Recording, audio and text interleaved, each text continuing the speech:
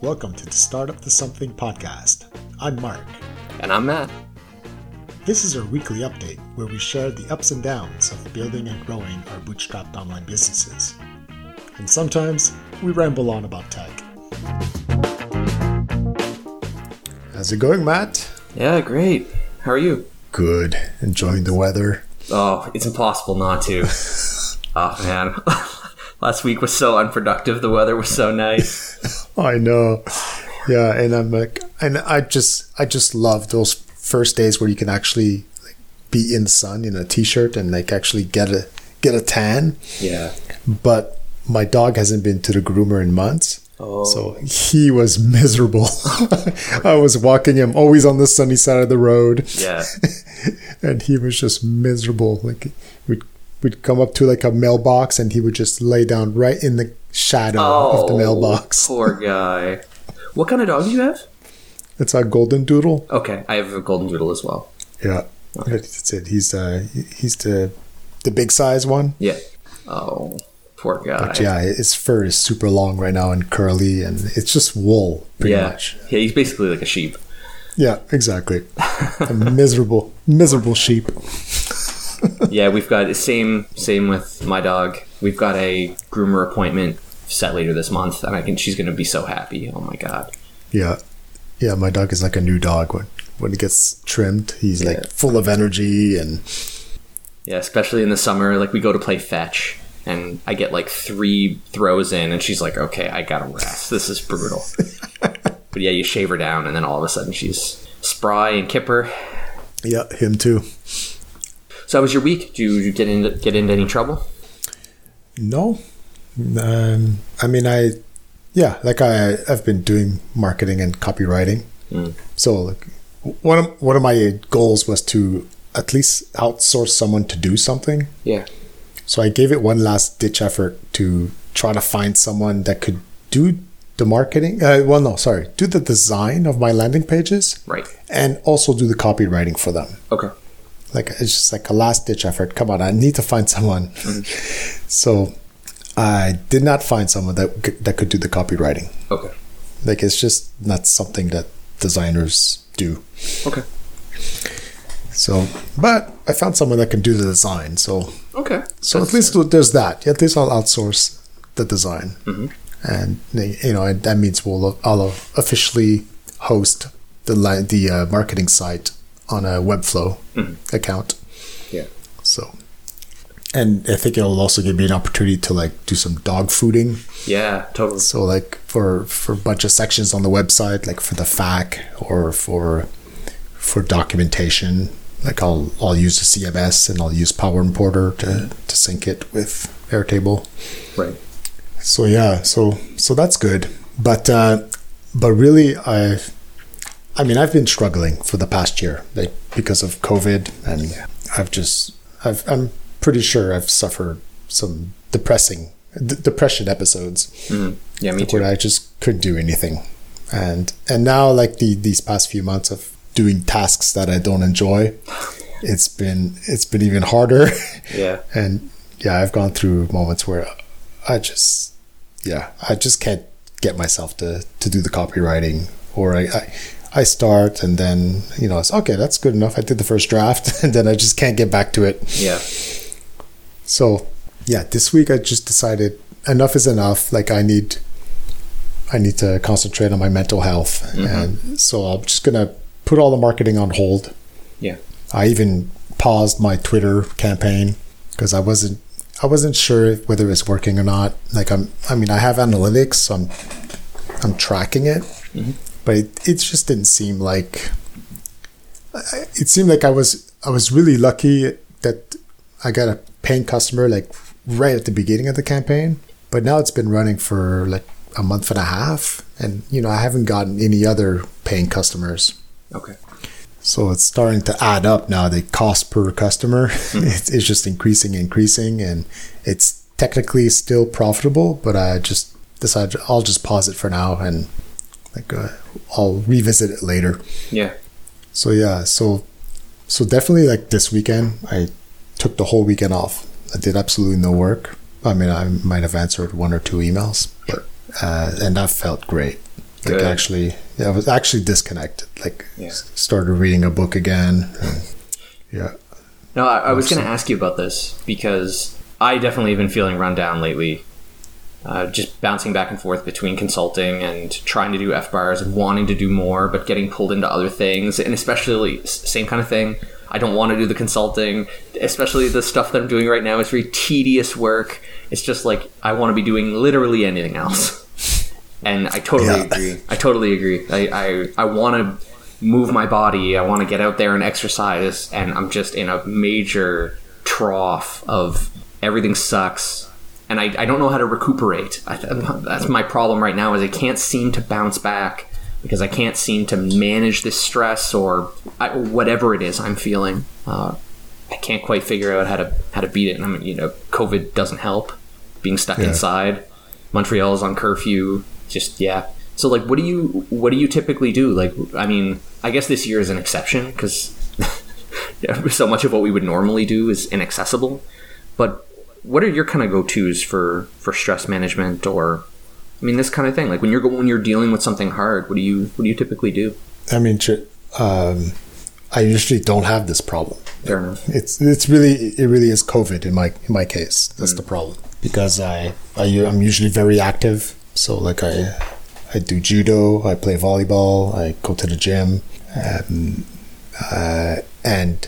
so I can't do any of those things right now. Yeah, same. So I'm usually at the gym 4 or 5 times a week. So right, exactly, and I'm always very like progress oriented, I guess. Yeah. Like everything I do, there has to be progress in it. There has to be constant improvement. So that's why I like the gym because at least I can concentrate on lifting more each time. Yep. And in judo, I always concentrate on making my throws better, and I compete also. So I'm always like optimizing like my strategy and I have actual competitions, so I get to measure am I improving or not. Right. Yes, all that is like it's all gone. And for me, it's even part of my identity is gone. Like I haven't done judo for over a year, so I really have no answers for you. Mark, come on, man! You're my last hope. No, like I bought a kettlebell, and I'll just do that to keep myself in shape until I can start doing my sports again. Yeah. But I have zero motivation with one kettlebell. Like I can't lift more, like, so I don't see any progress there. Yeah. And just alone by myself and in my office. I do my workouts in my office. It's like, no, it's just it doesn't work for me. Yeah. So. I'm definitely finding that my mood is tied to the weather. The sunnier it is, the warmer it is, the more free I feel. Yeah. I totally agree. Last week and over the weekend was amazing. I was out the entire day on Saturday. I was at the park. I got a sunburn. It was amazing. It was the greatest. We had incredible weather. And now it's cooled down a little bit this week, but already I'm like, I want the sun back. I want that weekend back. And I'm tired. And it's just like trying to will myself forward this week it just makes me realize maybe I really do need to kind of take an unplug style vacation for a little bit. I know we talked a little bit about how to plan for something over the summer and what we want to do and what's accessible. And I'm thinking maybe I need to do a week even sooner than that. I want to attack my work with a little more vigor. I really don't love the idea of kind of like, droning on through life, going through the motions. I want to attack things with a little more energy than I've been attacking them with. And I think maybe a week would be really well earned. I don't know if it would be like maybe in 2 weeks' time or something. Right now we're trying to find an apartment. We're moving. There's so much on the go. So it's like if we can seal the apartment thing, that might be a great way to just say, okay, cool, no work, no nothing. Like really just kind of take a week and bike around, or try to do only fun things for a week, things you really enjoy doing. Yeah, I mean, moving is stressful anytime. Like not just during COVID. Like moving is always a stressful thing. Like so that's not helping. Yeah, no, it's a nightmare, and it sucks too because I'm finding that I'm asking myself the question of I tend to take negative thoughts I have and pull them inward, and I'm finding myself saying, if you can't make it through this, like Are you going to make it through the next hard thing? Are you going to, like, you're not good enough because you're not able to recover from this? I thought you were more resilient than this. I thought you were taking it more seriously. And I'm trying to shut those voices off of, like, motherfucker, it's COVID. Like, stop. Stop that. Yeah, seriously. Yeah, me too. Like, I've lost so much muscle mass. It's ridiculous. Like, just looking at photos, it's obvious. And I've gained fat around the belly. Mm-hmm. So, but I just kept telling myself, it doesn't matter. Like, I'll lose it after a few months when I start again. Yeah. But I've been saying that for a year now, right? It's like at first it was, whatever, it's okay. I'll just lose. I know, like I know once I start judo and go to the gym, and no problem. I'll just lose the weight and I'll regain the muscle mass. But then now it's been 13 months. It's like it's gonna take me a while to regain all this muscle mass and lose this weight. Yeah, I have a garage here in the building I live in, and I was doing some morning workouts down there for quite a while, but it just doesn't replace the gym. Like that feeling you get when you walk into the gym and you can throw things around and just have a good old time instead of in like a dirty old garage and near the garbage cans, like trying to work, doing burpees over a towel or something. I just have no equipment. And it's probably dusty and moldy down there. It's not too moldy, but it's dusty as hell. It's super dirty. Yeah, no, that's no good. Yeah. And I just keep trying to tell myself, like, just a few more reps, you'll feel better. And like, especially since I came back from Halifax, I just haven't been getting it. I really want to get after something. I agree with you. Forming progress with something is really, really nice. I lifted more, I was faster, or I just miss the endorphins from lifting and moving and that kind of thing. It's so addictive. Yeah, exactly. I mean, I only went to the gym to improve my judo. Like, so like for me, it's all about progress. Like the main goal was judo and getting better at my competitions. And then the gym was just to make sure that I was in the right weight category. Okay.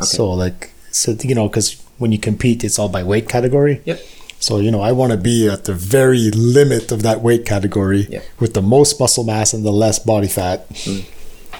And even a little dehydrated the day of the weighing. Yeah. So that's why I would go to the gym. But now without that goal and without a gym. That doesn't help. Yeah. Yeah, I've been finding that I used to play a lot more games when I was a little less busy, like video games and that kind of thing. Because I love the escape. It's really nice to just hop into a game and just be fully immersed and escape for a little while. And I've been finding myself doing that a little bit more and calling up friends that have time on the weekends or in the evenings and saying, hey, let's pop on for a little bit and just play around and that kind of thing. And I've been finding that's been very relaxing. So I've been playing Stellaris a little bit. It's a grand strategy game. It's been out for a number of years. And this is exactly the kind of game I like. Like I'm dreaming about it. Like I play it too close to bedtime and I'm colonizing planets in my head and in my dreams I'm fighting off aliens. Like, I wake up in the morning and I'm like, oh my God, I got to play more Stellaris. Like this is a problem. But it's so nice to have something to look forward to in an evening. Like I'll make a plan with one of my friends and say, what are you doing on Wednesday evening? Okay, let's meet up for a couple hours in the evening and play. And that's been really nice. So I think that combined with the better weather, I think is improving my overall mental state. But I think a vacation sooner than something over the summer is actually going to be warranted. I need to figure out what that looks like. Yeah, my goal, I mean, for the fitness thing, I'm still in the giving up mode. Yeah, like I still you're checked out. Yeah, even though I know that there's no way that I'm restarting judo in the next 3 months. Yeah. Like I really think it won't be before September, and even then, I have very little faith in our government. Yeah, I think that's probably. I really don't think. So yeah, I sort of given up. So for me, it's to find some small wins. Like if I can find some small wins elsewhere or progress elsewhere, then that could keep me happy and motivated. So yeah, last week I just said, okay, no more marketing for now, and I will concentrate on what I enjoy, which is coding. Totally. So I know this is horrible indie hacker advice, but at one point you gotta think of your mental health too. Yeah. No, I think that's very true. I think that's really true. So yeah, so there's a new importer that I want to create. So that's going to be exciting, like prototyping and testing it with beta testers and getting feedback. And I also have 2 different ideas for side projects. Oh, cool. Yeah, so they're all in the Webflow space. Okay. So they're so they will themselves will act as marketing, marketing by engineering. Okay. So those are all the things that are making me excited again about working. Yeah. The side projects, are they going to be like promotional tools, or will they also be paid tools or paid things? They're both going to be free. Okay. So they're mostly like for marketing purposes. Okay. But like I don't really want to go into too much detail now because, well, I mean, part of it is I think they're really good ideas, and I don't want someone else to do them. That's fair.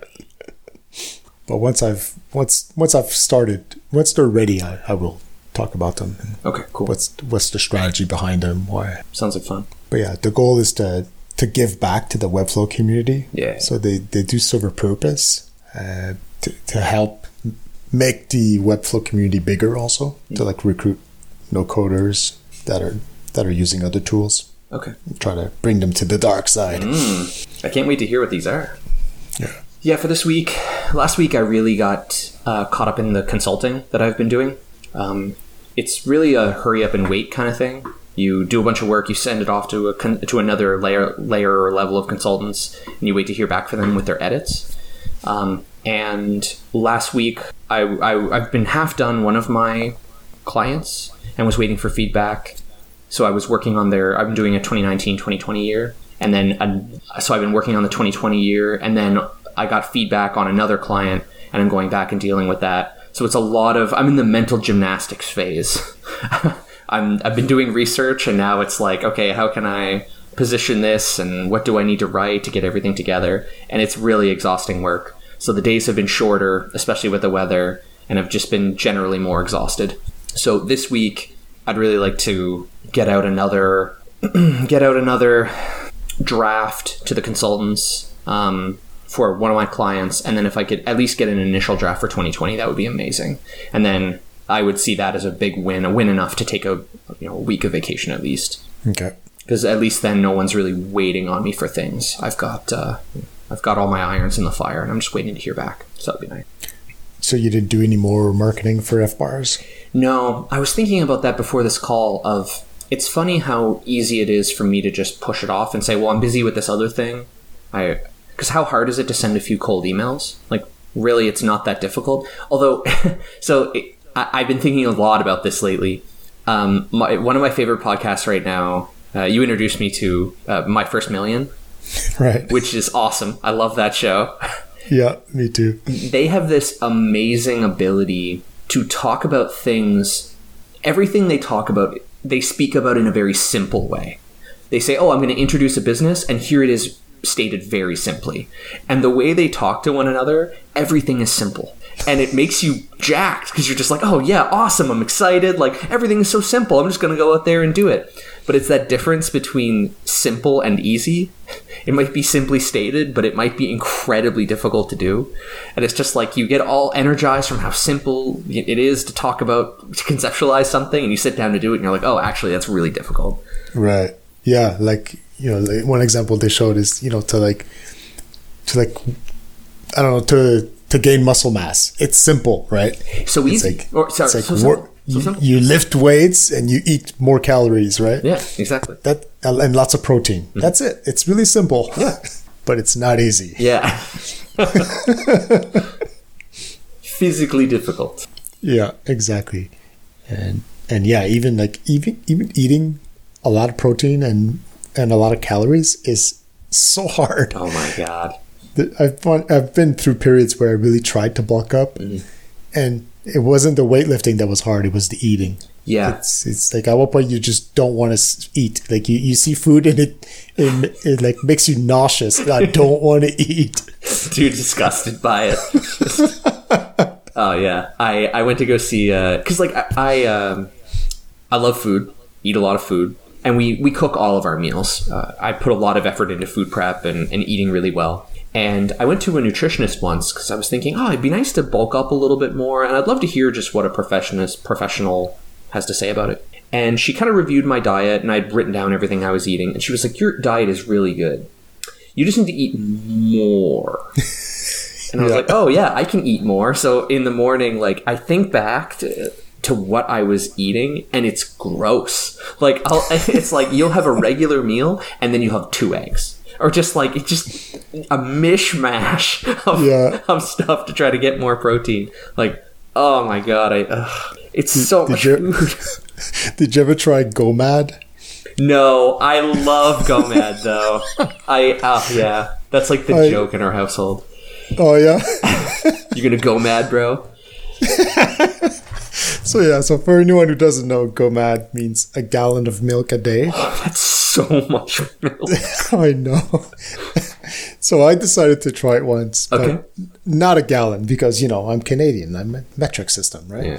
So I decided to just do 2 liters. That's so much milk. Which is pretty much half a gallon, right? Like it's close to half a gallon. Yeah.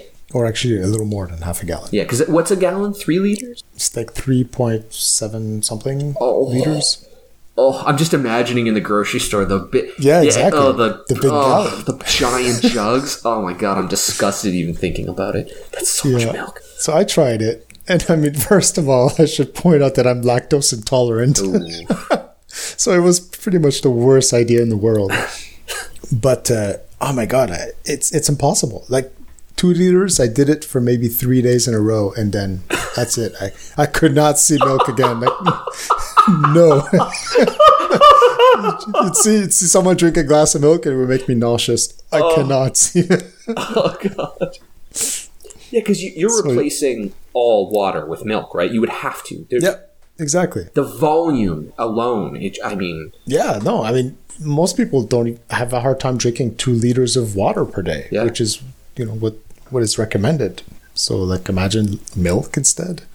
I'm always fascinated by things like this, where it's like, you're going for anything that involves volume. It's like, you got to get more. I worked with a guy, I'm going to butcher his name. His name is Johan Roche, and he's an ultra marathon runner.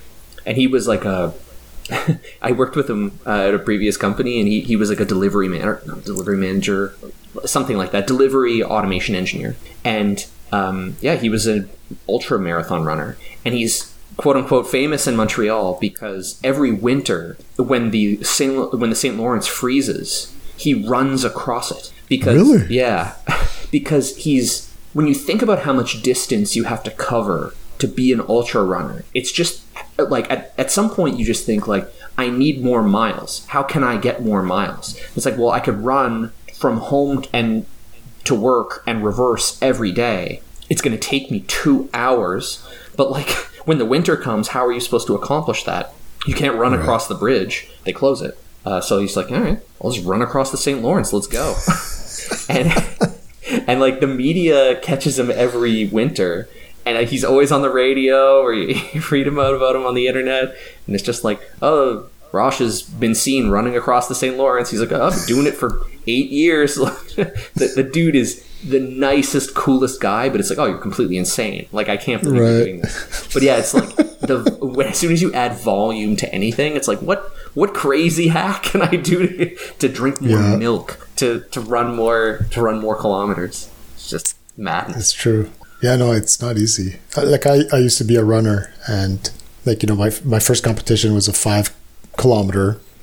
That's easy. Like you can run 5 kilometers like every single day in the morning before going to work. Like, but then I started training for a 10 kilometer, and then it's like, well, it's kind of hard to run that before going to work.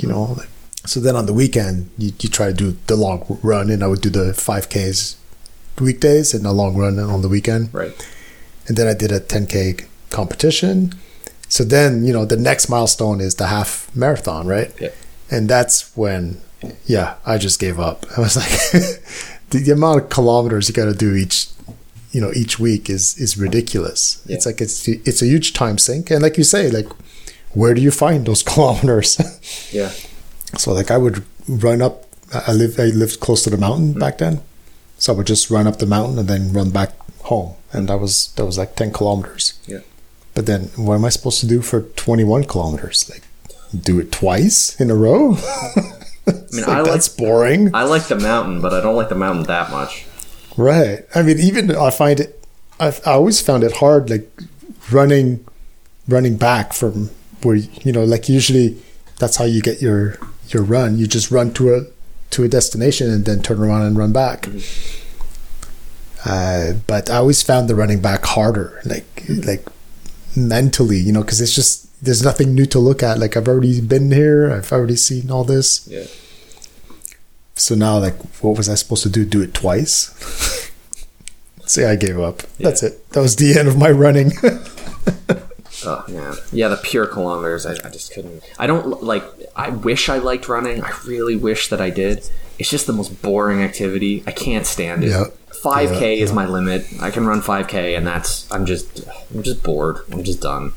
Yeah, I mean, I can't even do 5K anymore. I just find it so boring. Because it's one exercise that I could do now during quarantine. You know, it's the only thing I could do.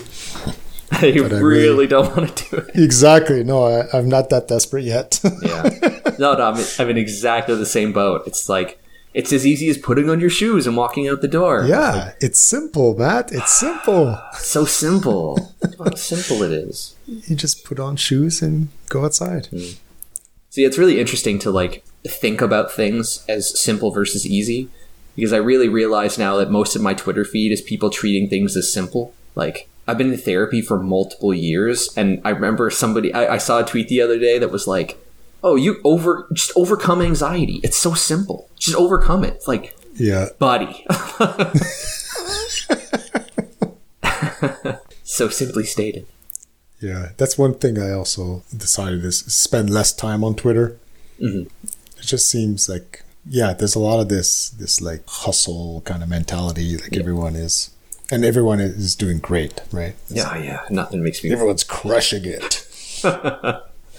Nothing makes me more pissed than seeing people who are crushing it. Right. It's so easy. Yeah. Just crushing it. I'm going to release something new, a new side project. And I'm going to do 12 projects in 12 weeks. Yeah. Oh my God. I think I've had too much of it. Yeah. I need to take a break. Yeah, no, I agree with you. Maybe I need to do a social media cleanse as well. I don't spend that much time on Twitter, but stuff leaks into my timeline of like people who are crushing it. Like, I'm not following them. They get a like from somebody I follow or something like that. Right. Yeah, because I really do try to keep my timeline clean so that it's really just interesting people that I want to hear from. I don't need more celebrations of stuff. I want people who are in the trenches. Yeah, this is going to sound silly, but I also have a hard time with Twitter because the following is not always reciprocal. Like you follow someone and they don't follow back. Mm-hmm. And I can't help it. Like part of me feels like rejected each time they don't follow back. Yeah. And then they're just like, so why am I following them? Like just to see how they're crushing it? And like, yeah. Oh, I don't think that's silly at all. I don't think that's silly at all. It's almost like a handshake of just like, oh, I'm following you because you're saying things that I'm interested in, and I'm saying very similar things. We should be interested in each other. It's right. Like, oh yeah, give me the handshake. Yeah, no. Or it's more like I want to socialize with people that are also indie hackers and also building in public. But if they're not following back, there's not going to be any socializing. Like I could comment on their stuff and maybe they'll read it, maybe they'll reply, but. So yeah, that's also why I'm taking a pause. Yeah, good call. I mean, two years ago, I stopped looking at my Facebook feed, and that was huge for my mental health. It was huge. Like I had read the book. What was it called? Is it Hook? Digital Minimalist. Oh, maybe? digital minimalism. Yeah, the same guy who wrote Deep Work. Yep. So that book was great. Like that was the push I needed to actually try it. Like I had tried different things, like just go change your host file to like block Facebook, but that book really showed me there is value to get out of Facebook, right? So like why don't you just concentrate on that value and eliminate everything else? And so like when I did an audit for my use of it, I saw the use that I did get out of it was like groups. Like I definitely joined groups and discovered interesting events back in the days where we had events. So I still wanted that. I still wanted that opportunity to not miss out on anything. But otherwise, the feed, I was like, most of the time after looking at my feed, I'd be depressed. So I just cut it out. I just put a browser plugin that would just block the feed. Yep. There's no way for me to see the feed. So I can go to Facebook, like if I use bookmarks, I can go to groups and then see my groups, or I can look up a friend, like an individual person, like what are they up to? So I could do that, and I know which people to go look up. Kind of some people, they just spew political garbage, so I never even go look at their timeline. Yeah, I totally agree. I still visit Facebook from now and then, from time to time. Because I still do get a feed of, I have a lot of friends who are having kids and that kind of thing, so it's kind of nice to be like, oh, this person had a kid, that's nice, and I'm getting exposed to that. But I agree, like, there's so much nonsense that gets posted, or someone, the worst is someone comments on nonsense, so the nonsense, you normally wouldn't even be exposed to it, but somebody is calling it out as nonsense, and now the nonsense makes it into your feed. It's just, go away. Exactly. I don't want this. Yeah, exactly. It's like you agree with your friend's opinion. Yeah, I agree, but I don't even want to see that shit in my life. No. So yeah, I wish all I want is a Facebook feed of baby photos and wedding announcements. Like I'm good with everything else. Yeah. Well, that's it. I mean, I agree. Like optimally, that's what I would want. Like a filtered timeline that really only gets what interests me. Yeah. Like big life events from my friends, and if anybody is hosting an event, I want to know about it. Mm-hmm. But I don't know. I've tried to write my own browser plugins to do it. Yeah, and there's always stuff that creeps through it, and it's not perfect, and then you still have this addiction of like going back. Is there new stuff on it? Yeah. So I just cut it off. Mm. It's been over 2 years now, and I feel great. Okay. And basically what I'll do is when I think, I wonder what this person is up to, right? I haven't heard from them in a while, so I'll either ping them myself, like, hey, what are you up to? How are you? Like we did in the good old days. In the before days. Yeah. Or I'll go to their timeline directly, and then I'll see what they're up to. Yeah. I mean, you're completely right. The punishment that you get for getting it wrong or having your filter let something through is way worse than all the positive stuff combined. Exactly. Like I'll miss some positive stuff. Yeah, that's life. Yeah. And then at the same time, I think I don't know, like I'd rather concentrate on the relationships where we're people that I'm close to, that we're actually regularly chatting, than the random person I went to high school with. It's like, yeah, that's neat that you have kids now. That's cool. But really, like, well, how come we don't chat outside of Facebook? Yeah. To me, that means we're not really that close. Mm. So I think I need to find that same kind of balance on Twitter. Is what I'm coming to. I need to find. Right now I'm just gonna take a break, but I need to find a balance where I'm only seeing the tweets from specific people. Like, I mean, I thought of creating a list, but even a list is not perfect. Yeah, finding that right browsing experience of the things that you probably should engage with or can engage with versus the noise. I definitely find that about things like Hacker News, for example, because there's some interesting stuff there. There's a lot of noise, and I don't dare venture into the comments I tried that once. Ugh. But yeah. Do you find that Hacker News has changed over the years? I'm relatively new to it. I've been watching Hacker News for 4 or 5 years. Okay. But you haven't found that it changed in those 4 years? I think it used to be more. This is really reaching, I think, but I would argue that there's a little more news on it today. I think previously it used to be even more technical. Like the front page was more like, here's this something written in this esoteric language, or here's this really interesting technical tidbit from somebody who's been working in the industry for 30 years. Like, it was a little more technical. It's still technical, but there's still more. There's a little bit more, just more popular news making it into the feed or getting uploaded. Yeah, I don't know. I can't put my finger on it. What's different, but it feels like now the noise to signal ratio is much higher. I feel like before there was a lot more of a startup mentality. Right. Like there were startups, and now it seems like almost feels like now it's more technical employees that are commenting and voting and all that and submitting. Okay. That's the feel that I get. Before it used to be more founders and hackers, like really just in the sense in like the MIT sense of hacker, like the guys who would just play on those mini computers and now it seems more like mostly developers all complaining about which JS stack is the best one and then whenever a controversial like blog post is shared, like opinion A, well then there's going to be like another article like that's going to follow like 1 hour later. It's going to be not opinion A. Yeah. And it's I don't know. I find like I scroll through it so much quicker now, and it's really rare that I'll click on something. I've been trying to sort by new rather than by popular. Okay. Because I don't know. I feel like whenever I browse Hacker News, I just read it and I internalize everything to be about me.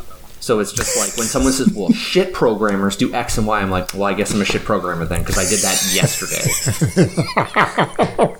And it's like, these are random people on the internet. Like, I shouldn't let them affect the way I see the world or the way I behave. So I would much rather search /new and be the judge for myself of what I think is interesting. And I guess that's the problem with comments or sometimes deeply technical articles. It's like, I'm not doing enough Elixir. I'm a terrible developer. Like, I'll never be a good developer because I don't know 20 languages or whatever. And I still haven't tried Rust. Yeah, exactly, right? Man. But it's interesting, too, to think about it because, like, on Hacker News, Rust is mainstream. In the world of development, like, how much Rust is actually happening? Like, you get what a weird bubble forms. Like, yeah. Like, I remember when Golang was cool. At least cool on Hacker News. Now it's like, oh. No, it's still pretty popular. I still see it a lot. Yeah? Okay. For me, it's been completely replaced by Rust. I feel like I don't see anything. Because I'm at the point where because I use an RSS feed to get my Hacker News. So I put a filter. Like, I only get things that have, I think, 75 points or more. Oh, interesting. Yeah. Because I don't want to have to go check it every day to make sure I don't miss something. Mm-hmm. So an RSS feed, like my catcher just catches it all, and then whenever I get a chance, I can go and look at it all, and I haven't missed anything that was 75 points or higher, and it allows me to be very selective. I can just filter, but I'm at the point where I want to create some filters on that RSS feed, and like anything that has Rust in the title, just I don't want to see it. Yeah. And I think Go is the next one to go. Okay, fair enough. Yeah, like there's a lot of like, ooh, I wrote a HTTP server in Go. Yeah. Or or this library in Go, and it's like, no, I don't care. Yeah, not useful. Yeah. But I don't, I'm not ready to pull the plug completely on it. Like, it might happen in the next year, but because I still find sometimes you discover new things, like, totally. and sometimes it's like the good old days. Like, it's something technical, and then you look at the comments and it's just a bunch of really smart people like just geeking out over it and contributing like real insight. So those moments are great when you run into those. Yeah. But then you have the opposite, where you have someone that might be good in programming, but then they think that can make them really good at nutrition or politics or vaccines, for fuck's sake. Like, yeah, you're a fucking expert in vaccines now, of course, because you know how to program into Rust. Can't wait for your opinion. Thanks, man. Yeah, thanks, man. Yeah, totally. No, I always love the. They always tend to come out of the woodwork when there's a death in the community of like an MIT professor or somebody famous from a lab dies, and then normally like the number one upvoted comment will be like, "Oh, I worked with this guy back in '66, and we were doing this," and it's like, what the hell? Like, there's so many different people on here. This is crazy. So it's cool to hear those stories and those things you wouldn't normally get exposed to. Well, that's it. That's why it's called Hacker News, right? It's like it used to be about the hackers, like those MIT guys, and yeah. I mean, I've read so many books about the early MIT days and the Hacker Manifesto and all that stuff. Like that. Sometimes you still find some of that on Hacker News, and that stuff is cool. So yeah, I mean, that's really it for me. I'm just dealing with my own mental health and trying to finish this stuff up so I can take a vacation. Yeah. And like, how about your next project? Like, do you think that might be helpful to just work on something completely new? Yeah, I this is so nerdy, but I've actually been dreaming about writing my own user management portal for the last few weeks. Like, I haven't been writing any code for quite a while. Like, I make the occasional patch to FBars, but I really haven't written anything. And as I was doing some tune-ups on FBars, I think I was working on the dependency to add Honeybadger to FBars for uptime notification. And I was thinking like, a SaaS starter for Java and Spring would be really nice for my own benefit, just to be able to like, I can drop it in and I can have a user schema and an admin portal where I can do two-factor auth, and I can have Honeybadger as a starter and all sorts of different things. And I've been thinking like, I'd love to do that. That'd be really fun, actually. So I've been kind of dreaming like, I could write a little shell of like a user portal where people can see and view their profile information and change. It's just something real simple, but as a proof of concept for this kind of starter. But it doesn't have any like value, so to speak. Like, I can't sell it. Maybe I could. I don't know. I don't really have an audience for this kind of thing, so I doubt it. But just to get my hands dirty and write some code again, it feels very refreshing. Yeah, I know what you mean. Like, in the no-code space, there are quite a few of these no-code tools to do like authentication and customer management. So they'll take care of your user registration and getting payment from the user, so managing their subscriptions. And then you just put a piece of JavaScript on the pages that you want to control access, and it will make sure that only authenticated users can have access to it. Interesting. So they're really cool. And I've always thought like, maybe I should just use that, right?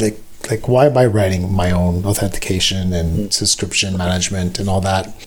But each time I'm always scared of like the lock-in problem, right? Like, once I have all my users there and all the subscriptions are there and all the like, how I can't leave. No. And what if there's something I want to do and they don't support it? Like, what if I want to do a passwordless login, right? Yeah. And they don't support it. So I'm always tempted, like you, to just write my own. Yeah, I don't know. I was a big fan of Auth0. I think I loved the company, but I would never use their product because I just don't give that kind of power to any third party to lock in the cost, anything like that. Right. Yeah. And they were just recently bought by Okta.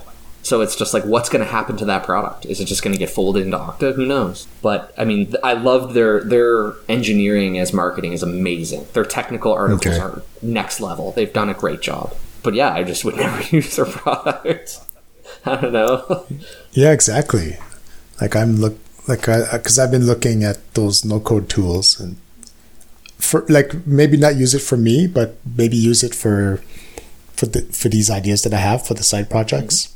Because then I get to play with it and see if there's anything missing that I could add as a value-added service. Totally. But yeah, then when I look at them, I see the constraints, and like, or even like the integration is not that easy sometimes. You know, you're like, okay, but when will you call me back, right? So user logs, it registers. So when are you going to call my webhook? And what happens if my webhook is unavailable or whatever? Like, you got to figure out all these edge cases yourself. Yeah. So at that point, you're like, it'd be simpler to just write it myself than read the documentation or try to figure out how it works. Yeah, absolutely. Yeah, because we've written these flows so many times. It's so easy. Exactly.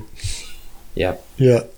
So I know it's wrong to always want to reinvent the wheel yourself, but there is a real like lock-in cost to use one of these services. Yeah. So yeah, like, I don't know, even in terms of like a next project, I'm really interested in remote work. I'd love to, what's next for that project is really just to go on a knowledge quest. I feel like I follow a lot of people in this space, but what I'd really like to do is kind of create just a master feed of people that are talking about remote work or conversations that are happening around it, just for my own benefit of, I want to peruse the space and I want to write. Like, I think something I'm not doing right now is I'm not writing enough. Okay. I feel like that's the common refrain from everybody who's quote unquote made it. It's like, oh, I wrote this much and it delivered me this value or whatever.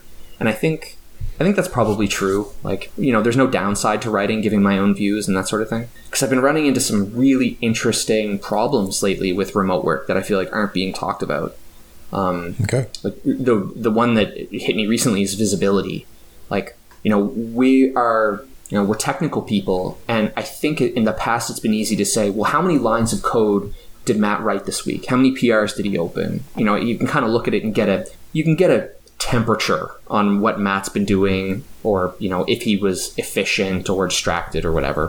Whether those are good measures or not, it doesn't really matter. The point is that management can probably look at that and feel like they get an understanding of what I've been doing. But for other fields, like I have friends who work in finance, and finance, you could never work from home, ever.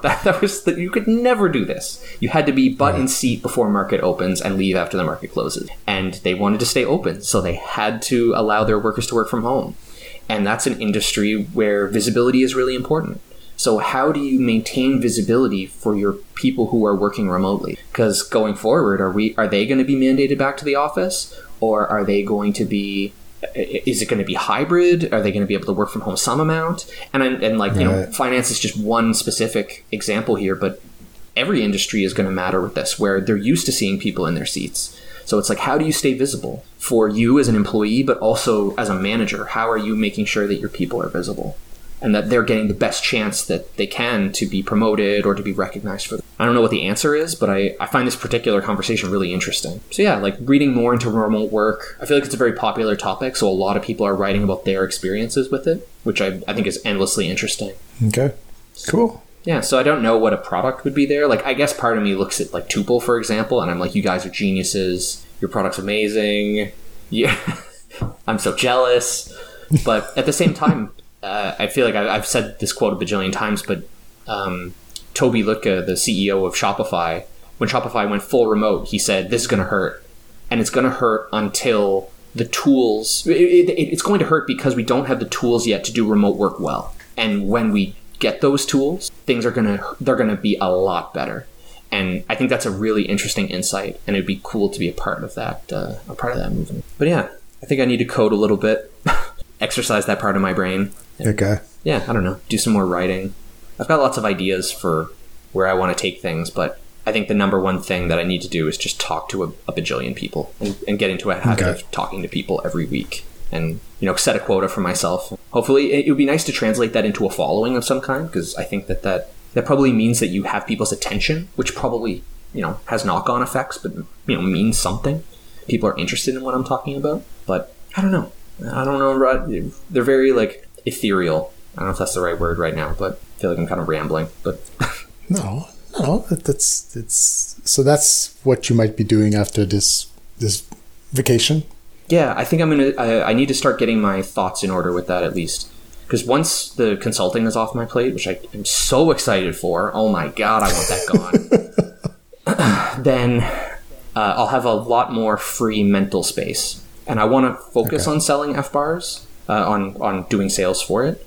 But at the same time, like I want to whet my technical chops. Because that's always like going back to like feeling run down and stress management, like that could be a solution, like working on something exciting again. Yeah.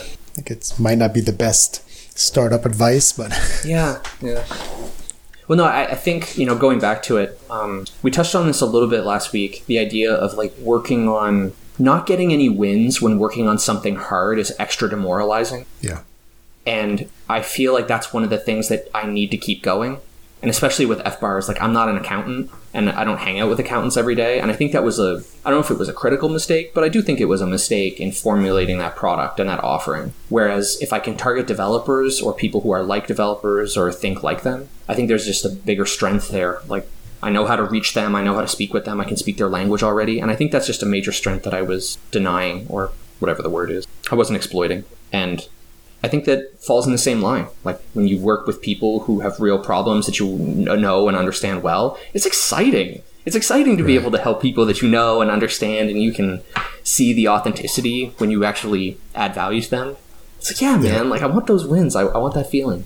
Yeah. Like last week when I put marketing on pause, so I literally paused the Twitter campaign, and then I just put the copywriting on hold and trying to redesign the landing pages. I just said, no, I'm just going to put it all on hold.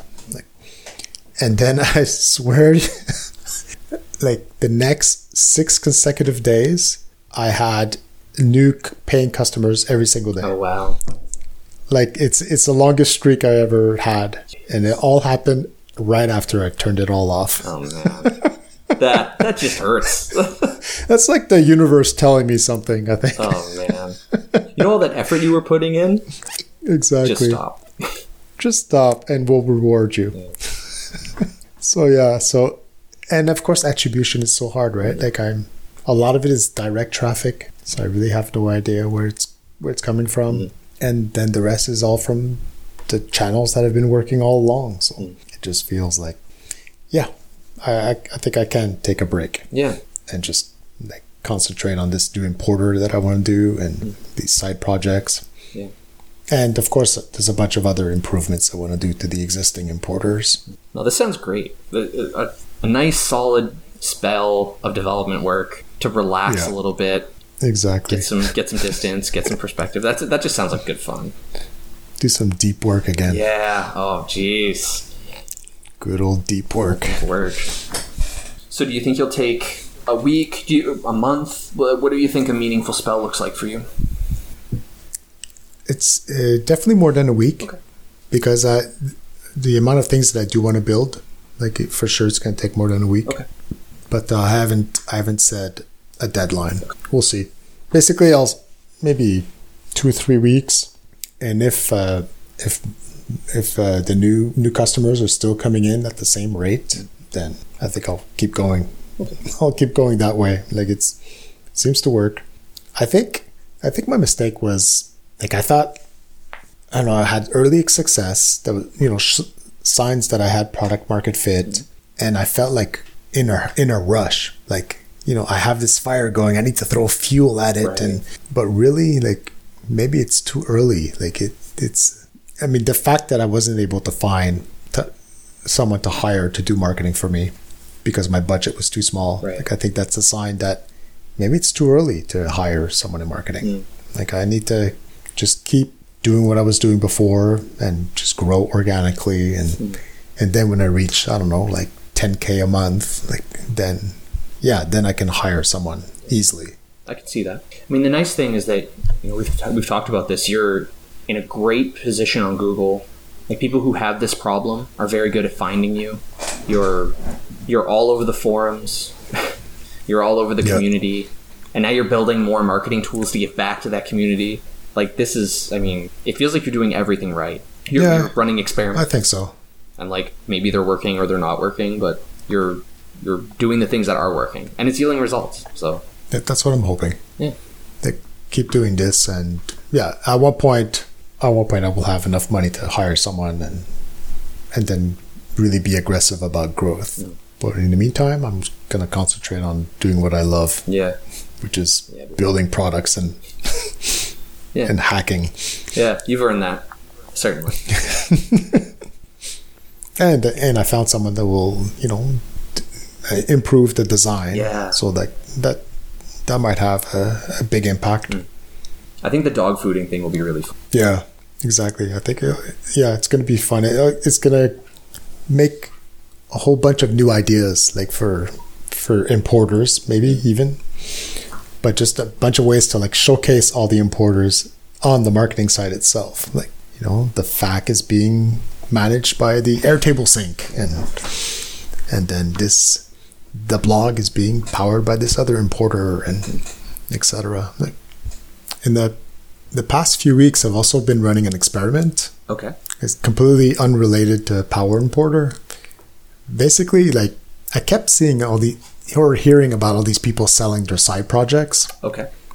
And I had never tried it before. Like I never tried to sell one of my businesses. Mm-hmm. So I was like, I should try. Like I should just try, because I've always fantasized about the idea of, I love hacking and I love creating products, but I'm not a huge fan of like running businesses. Sure. So in an ideal world, I could just like hack and create products and then have someone else just buy it and grow it. And then I move on to the next shiny thing. Right. So I said, well, I should try it. See how easy is it to sell a side project. Mm. So I had this side project that I had built years ago, and I never did anything with it. Mm. And I was like, okay, I'm just going to try to sell this. So I found one of those sites that where you can list your side projects for sale. Sure. So I posted it there, and I got a few people contacted me like for more information, and I talked to one person on the phone, but it never went further than that. Okay. And now it's been on the site for a while, so now it's getting no new traffic to it. Okay. Can you talk about what the side project is and like what sites you were using and that kind of thing? Yeah, sure. Yeah, it's it's called podrise.com. Mm-hmm. And the long story is that a few years ago, I was looking for a new product idea, and I listened to a lot of podcasts, and I was listening to one episode. They were talking about how they were going to stop transcribing the podcast. Okay. Because it was too expensive. It's like, I think they said like it costs $80 per hour of audio to transcribe. Okay. But the reason why they were transcribing was for SEO, because, like all this audio has all these subjects that you've talked about, but it's not crawlable by Google. And so if you transcribe it, then all of a sudden someone might find your episode based on what you were talking about. So at first I said, well, Google has this service that will transcribe audio for you, and it costs like, I think $3 per hour of audio. So my first experiment was, well, can I just do arbitrage? Can I just like offer transcription service on Fiverr, and then do it myself, but with AI. So I created a listing, put it on Fiverr, and I got zero interest, like zero. No one contacted me. Okay. And I mean, there's a lot of competition in that category. So I don't know. I don't know how Fiverr works, but I got nothing. Okay. So then while I was waiting, I was waiting for people to contact me, I started playing around with the API to do transcriptions. And then I realized that it's still not perfect. It's still not like human transcripts. Okay. It still makes a lot of mistakes that are obvious when you read it, that's a mistake. Yeah. So then I was like, okay, so maybe that's why no one's using it. Like, it's not perfect. But then I came up with an idea that, but what if I used it and then created a word cloud with the transcript? Because if you just put the transcript, like it doesn't look professional because people will read it and will see all these mistakes. Like it's obvious that that's not what they were saying. Right. But if I extract all the unique words out of it and make a word cloud, then you don't see all the grammatical mistakes that the transcription made, right. you know, or so you just see the most important words that were mentioned during the episode. So yeah, I made a proof of concept that it worked. And then I started cold emailing podcasters, and I got a few of them to try it out. And and it seemed to work. Like it created word cloud. They put it in their show notes, and I would reach out again a month later to see if they had more traffic. And like some of them actually had more traffic coming in from Google. So it seemed to be working. But it was still hard to sell because you have to wait for the SEO to take effect. So it's a long sale. Like it's hard to, so I basically put it on hold. But then I thought, but now that's it. Now when I was thinking of selling a side project, I said, well, this is like a business that's ready for someone to start operating it. Yeah. Like just start contacting podcasters and sell it. And then there's this tool that you can put a domain name in it, and it will estimate what the domain name is worth, just the domain. Mm-hmm. So I did it on Podrise, and it was like $1,000 US for the domain. Oh, wow. So I figured, this is like, if I sell it just a little bit more, like you're getting the value of the domain itself and the fact that it's been around for years. So, and it has backlinks to it. Like you're buying more than just a domain. You're buying like an established domain. Yeah. And you could start selling it immediately. Like just start contacting podcasters. Yeah, it's ready for. Yeah. So I thought it was a perfect example of a side project that a non-technical person could buy and just start running with it. And yeah, it's not that easy to sell a side project. Interesting. I was surprised because you only hear about all the sales. Yeah, you hear about survivorship bias. Yeah, exactly. You don't hear about the other 99% that just sit in a directory and never get by. So what kind? Yeah, it was. It's. I mean, at least it's a learning experience. Like that. If that's your goal, is just to quickly put together a startup and then sell it. That it's not that easy. 99.9% of them don't get sold. What kind of questions did you get from potential buyers, people who were interested? Yeah, I mean, some of them they didn't understand it perfectly how it worked, or they wanted to know like if it could be fully automated, because right now it's a prototype. So once you get a paying customer, so a podcaster pays you to do the word cloud. You have to run a script for each episode that they paid you for. Okay. So it's manual, but I figured, at the beginning you do stuff that doesn't scale, so it doesn't matter. Of course. And if you get enough customers, well then just automate it or outsource the very little editing that it requires a human to make sure that there weren't any big mistakes in the cloud. Right. So people, were just curious whether it could be automated or what programming language it was written in. Weird. Okay. Yeah. Even though I mentioned most of those things in the listing. Okay. Still asking questions. Yeah. I'm sure a lot of it might just be they're validating, making sure it's not a scam. Oh, yeah. Yeah, could be. Right. Making sure it's a real person selling this. Because I also contacted MicroAcquire. I think that's what it's called. Yeah. I've been reading about them lately on Twitter. Yeah. That's a big site. But they only sell SaaS that have revenue. Okay. So this side project was not a good fit. And I didn't try anywhere else. Like there's a bunch of other sites where you can list these things. Or just try to sell the domain. Yeah. But I just wanted to know how easy it was. Yeah, totally. I thought I would list it and like a month later someone would make an offer and just buy it. Yeah. No dice. And you can see how much traffic you get every week or month? Yeah, you can see the amount of page views that it gets. Okay. So, I mean, I haven't looked at it in weeks, but maybe I had 500 page views. Okay. That's actually, that seems quite a lot, actually. I'm just thinking about the number, type of person who would visit the site to, well, there's probably sellers who are checking the site out to see what's there, potential buyers who are assessing if there's something they want to buy. And I don't know if a page view is even when you appear in the listing. Like if someone is just scrolling down the listing and then your listing passes by, I don't know if that counts. And I did send some direct traffic to it. Like I went in Indie Worldwide and I posted it with a link back to the listing. I posted on Twitter.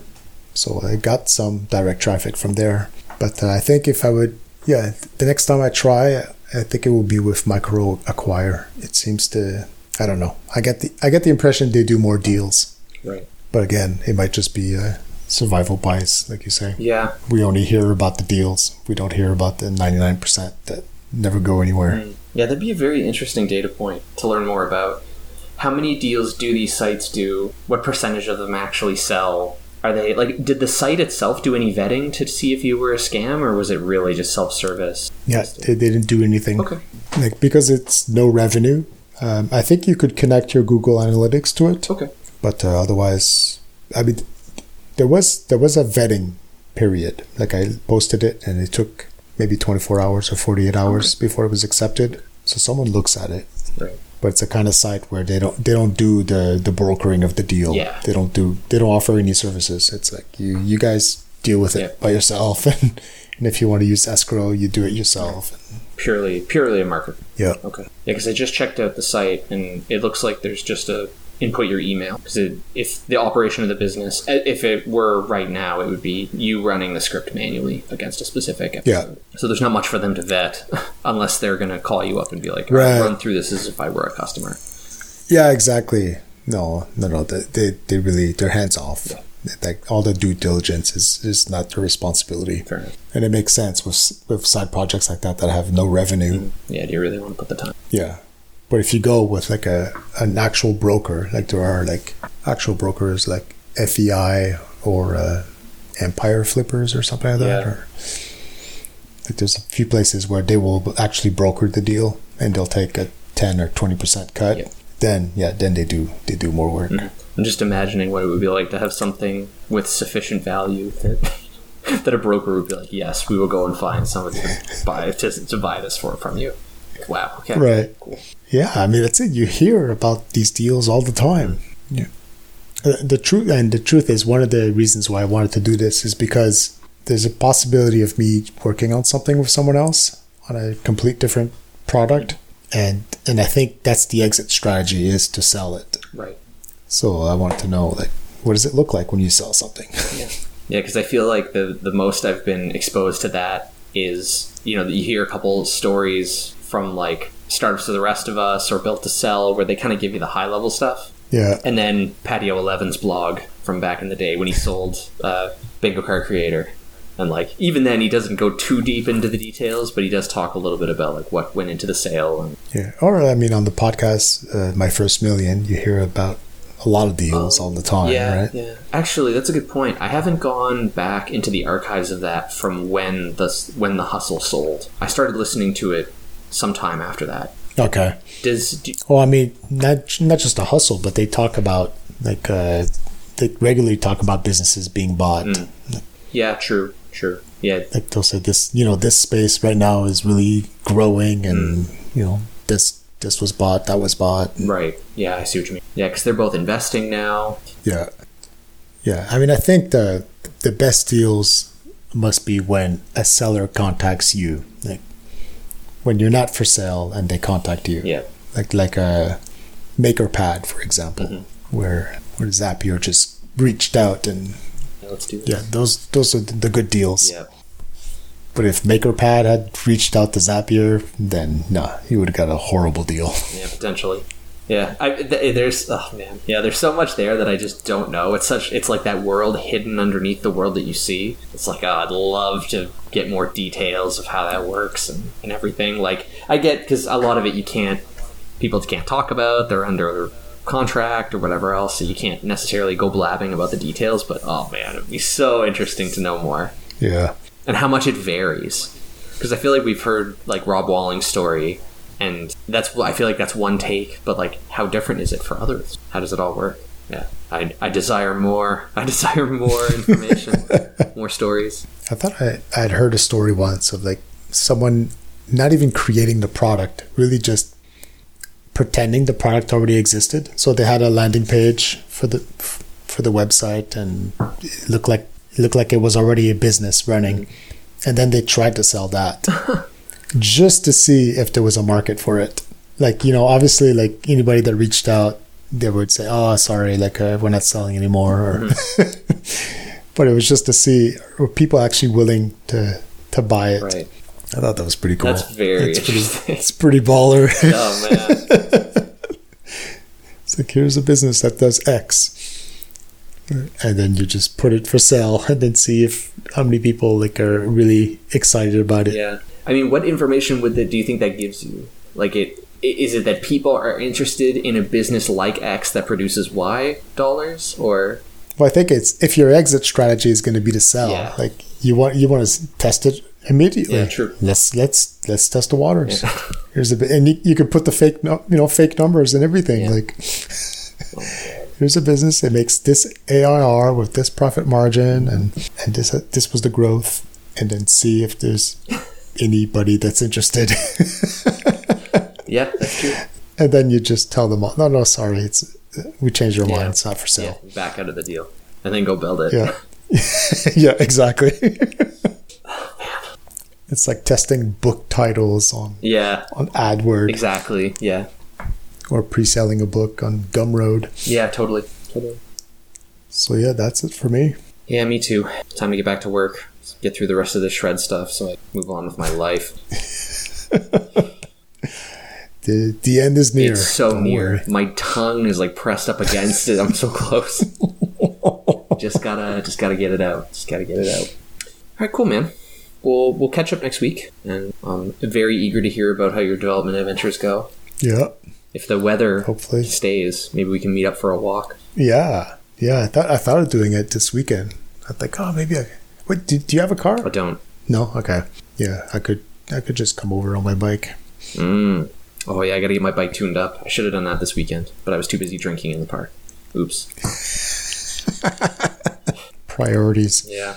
Yeah, whenever the sun is out, just give me a ring. Let's go. All right. Let's do this. Cool. Maybe we could record an episode in the park. That would be fun. I wonder what the audio would be like. It'd be horrible. You with your headphones on and me with like the mic pressed up against my mouth. Like a cardboard box over our heads. That'd be so funny. To block the wind. Yeah, we'd make it on Instagram for sure. Blankets, like a blanket over the both of us. Oh my God. Cool, man. All right, I'll catch you next week. All right. See ya. See you later.